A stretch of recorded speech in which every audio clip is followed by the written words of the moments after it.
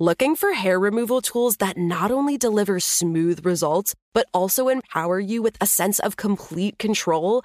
Enter Conair Girl Bomb, your secret weapons for smooth, sleek results, made just for women. From the ultimate Girl Bomb grip and professional-grade blades, you don't have to compromise and settle for less. Conair Girl Bomb equips you with the precision and power previously reserved for men's grooming tools. So take your hair removal routine to the next level with Conair Girl Bomb. Available at ConairGirlBomb.com or a retailer near you. Hey, it's Will Friedle. And Sabrina Bryan. And we're the hosts of the new podcast, Magical Rewind. You may know us from some of your favorite childhood TV movies like My Date with the President's Daughter. And the Cheetah Girls movies. Together, we're sitting down to watch all the movies you grew up with and chat with some of your favorite stars and crew that made these iconic movies happen. So kick back, grab your popcorn, and join us. Listen to Magical Rewind on the iHeartRadio app, Apple Podcasts, or wherever you get your podcasts. Brought to you by State Farm. Like a good neighbor, State Farm is there. This message comes from Viking, committed to exploring the world in comfort. Journey through the heart of Europe on an elegant Viking longship with thoughtful service, destination-focused dining, and cultural enrichment on board and on shore. And every Viking voyage is all-inclusive, with no children and no casinos. Discover more at Viking.com. What if you could further gender equality and your financial goals? Well, Index IQ now offers a gender equality exchange-traded fund, or ETF, that looks to do both. Created in alignment with the nonprofit Girls Who Code, the IQ and Gender Equality ETF, ticker EQUL, or Equal, seeks to benefit both your portfolio's potential and our world. It's part of IQ Dual Impact ETFs and their mission to do more. Make an impact. Visit EQULETF.com. Refer to the episode show notes for important information about the fund and read the prospectus carefully before investing.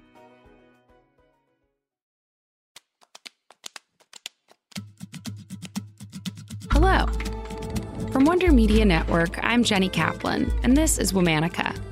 Today we're talking about a woman who dedicated her life to helping her people and attempted to bridge divides between cultures. She worked tirelessly to fight for quality care and good health in her community. Let's meet Susan LaFlèche-Picotte.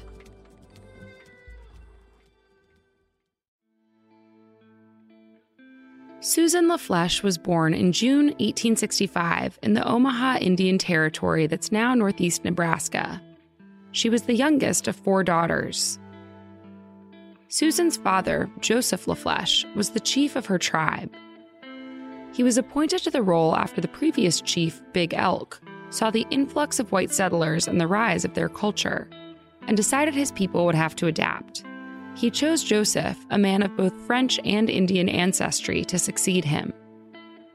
Joseph passed the values of cultural knowledge and diversity to his tribe and his daughters. But balancing the preservation of Omaha culture with societal assimilation was not easy. The Omaha split into factions. The Young Men's Party was open to adopting some white customs, while the Chiefs Party refused. The Young Men's Party built log cabins, roads, and plots of farming land. The Chiefs Party adhered to tradition. The Chiefs Party mocked the others for mimicking the white people. Susan grew up in one of the log cabins, appreciating all too well how difficult it would be to balance staying true to her heritage and adapt to changing times. At 14 years old, she traveled to New Jersey and attended the Elizabeth Institute for Young Ladies. Then, in 1884, she went to the Hampton Normal and Agricultural Institute in Virginia, now known as Hampton University. There, Susan learned alongside other Indigenous people, as well as Black people. She graduated second in her class. Susan took her mission of cultural literacy very seriously. She spoke 4 languages: Omaha, English, French, and the Oto language. She was very familiar with scripture, Shakespeare, the art of Europe, and the customs of the Omaha people.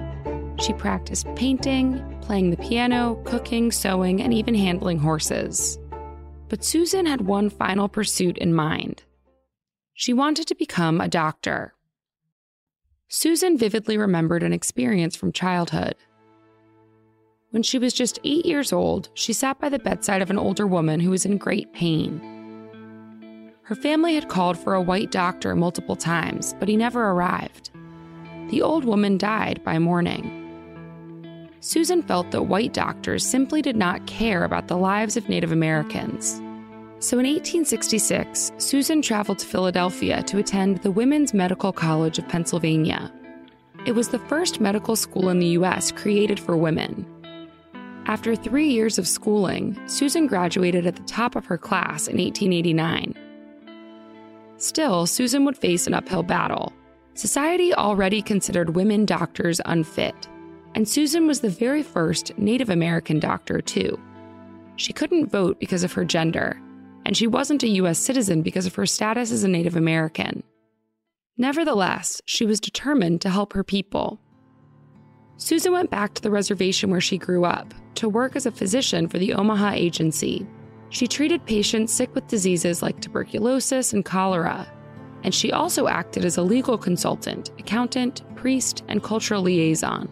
The white doctor who helped Susan at the agency quit, leaving Susan the only doctor to serve the entire reservation. It was 1,200 patients spread over 1,350 square miles. For 16 years, Susan did everything it took to help her people as their doctor.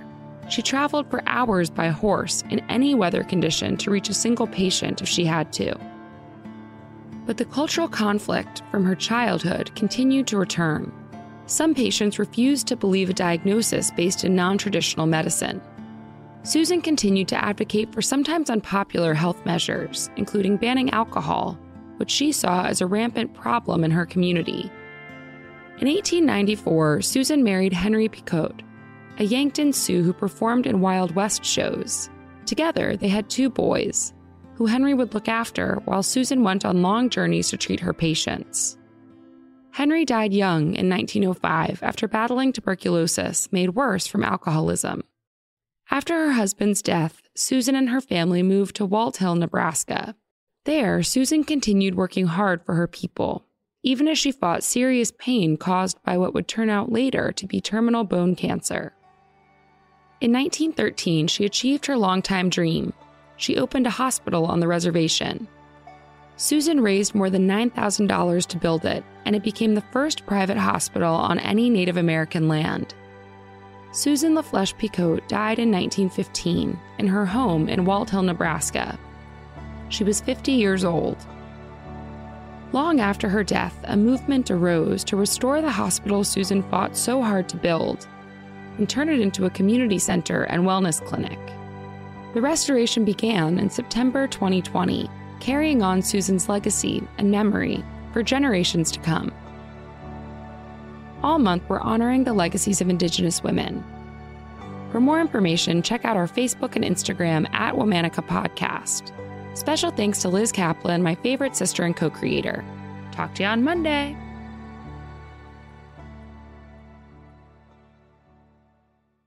This message comes from Viking, committed to exploring the world in comfort. Journey through the heart of Europe on an elegant Viking longship with thoughtful service, destination-focused dining, and cultural enrichment on board and on shore. And every Viking voyage is all-inclusive, with no children and no casinos. Discover more at Viking.com. Looking for hair removal tools that not only deliver smooth results, but also empower you with a sense of complete control? Enter Conair Girl Bomb, your secret weapons for smooth, sleek results, made just for women. From the ultimate Girl Bomb grip and professional-grade blades, you don't have to compromise and settle for less. Conair Girl Bomb equips you with the precision and power previously reserved for men's grooming tools. So take your hair removal routine to the next level with Conair Girl Bomb. Available at ConairGirlBomb.com or a retailer near you. You've probably heard a lot about electrified vehicles lately. Well, Toyota has electrified options for every lifestyle. We've got hybrids, no plug needed. Let's go. But we also have plug-in hybrids, if that's your thing. Woohoo! You can even go 100% electric in the Toyota bZ4X. With so many options for reducing carbon emissions, Toyota is electrified, diversified. Learn more about our Beyond Zero vision for the future at toyota.com/beyond zero.